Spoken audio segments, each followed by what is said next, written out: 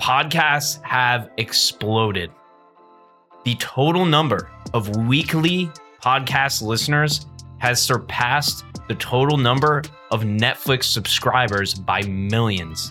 This means that there are more people listening to podcasts now than there ever have been. But the good thing is there's less podcasts being launched now than there have been in the last few years, which creates an opportunity for you to launch one. The problem is most people get this one thing wrong, and it's the format. So today we're going to go through a few different types to make sure you nail this before you launch. So let's dive in. If you're watching this, you probably don't have a podcast. And if you don't have a podcast, you might be wondering, how do I start a podcast? Well, before you think about starting, think about the type. It's kind of like dating. You got to find the type that works for you. So today we're going to dive into the most successful podcast formats and also touching on one that I started years ago that I honestly wish I would have done a little bit differently. So let's get into this. The first format I'm going to touch on is called the prospect show. This is if you're selling something, whether it's a product or a service. What you're doing is you're educating and or entertaining people who will or would buy your product or service. So you're creating content for the 99% of your audience who hasn't bought anything yet. More on this in a couple minutes. This is called the prospect show, and it's one of the best that you can do if you're selling something. Give advice that people can use. They then take the advice, and we'll finish this paragraph in a few minutes. The second podcast format is called the authority show, also called the hijack. With the authority show, you're interviewing people who are authorities. I'm not talking police officers or FBI, CIA. I'm talking people who are leaders in their industry. So if you have a podcast about marketing, but you're just starting your journey, then you can interview top marketers, have them on your podcast, and showcase them that way to build a relationship with them. This also allows you to hijack some of their audience.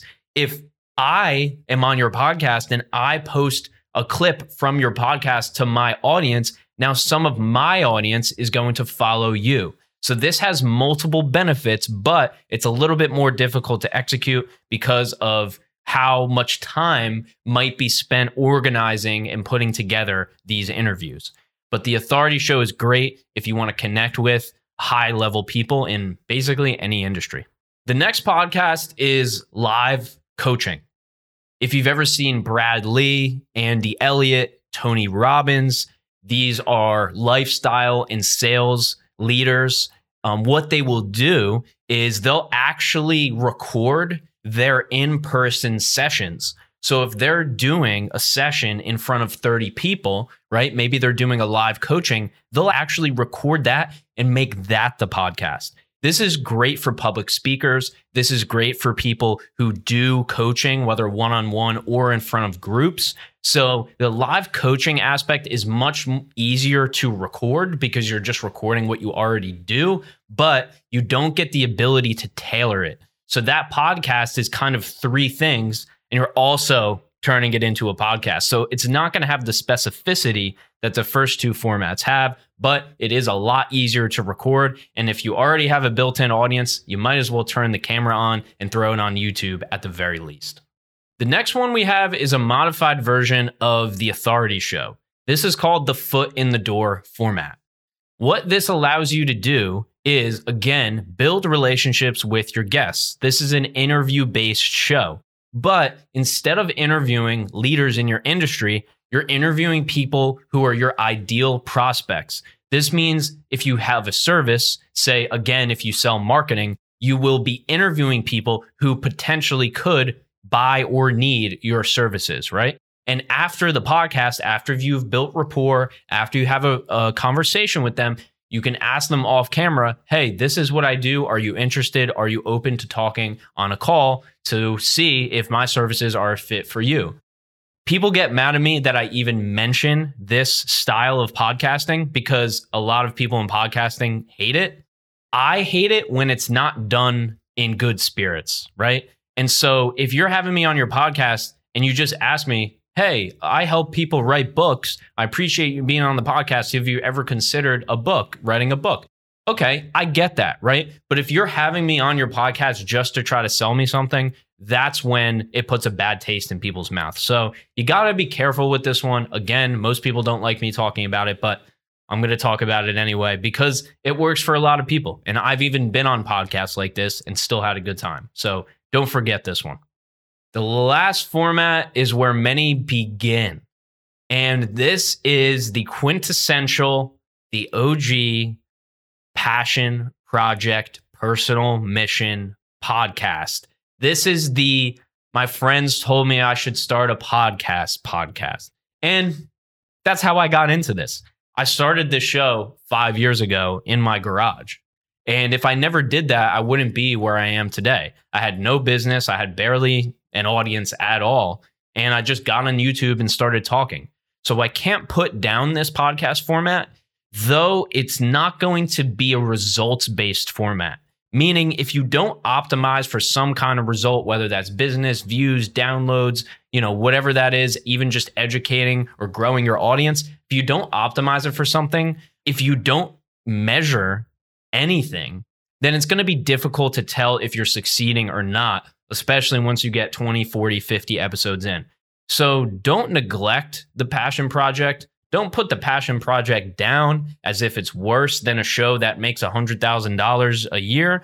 But the thing is, you're not going to get the same results as if you plan something with a coherent strategy. So if you just want to get started with podcasting, I totally understand. Get your equipment set up, hit record, and see what happens. I'm not here to tell you not to do that. The learning curve may take longer, but at least you're doing it for the right reasons. So I'm not going to put down the passion project. That's how I ended up here today. Just know that it may not get the same results as the other formats we mentioned. So now that we've gone through the formats, the question usually becomes, how do I decide, right? It's not important to understand each piece of the podcast equation. It's important to match your personality with your strategy. So the easiest way to decide is to try them. Do one where you set up your phone as your camera and you talk to the camera. Do another one where you interview somebody you know. Maybe try a different format where you bring on a guest that you really look up to and you send out some cold emails. No matter what you have to do, feel free to try things out. That's probably going to be the easiest way to decide which format is best for you. Now, this is just for my business and services folks out there. The ideal outcome for a podcast, no matter the format, if it is business focused, is going to be this. Somebody is finding you on social media, no matter how you do that. For us, we use commenting on LinkedIn. It might be Facebook posts. It could be TikTok. We don't really know. But somebody stumbles across you. They like a piece of content and then they click follow. After they click follow, there's a series of events that takes place. They're going to see 1, 3, 5, 7, 12, 14 different posts from you over the next weeks or months. On those posts or on your profile, there is what's called a call to action, which basically means you're asking that person to take an action. In this case, it would be for them to go and click listen or play on your podcast.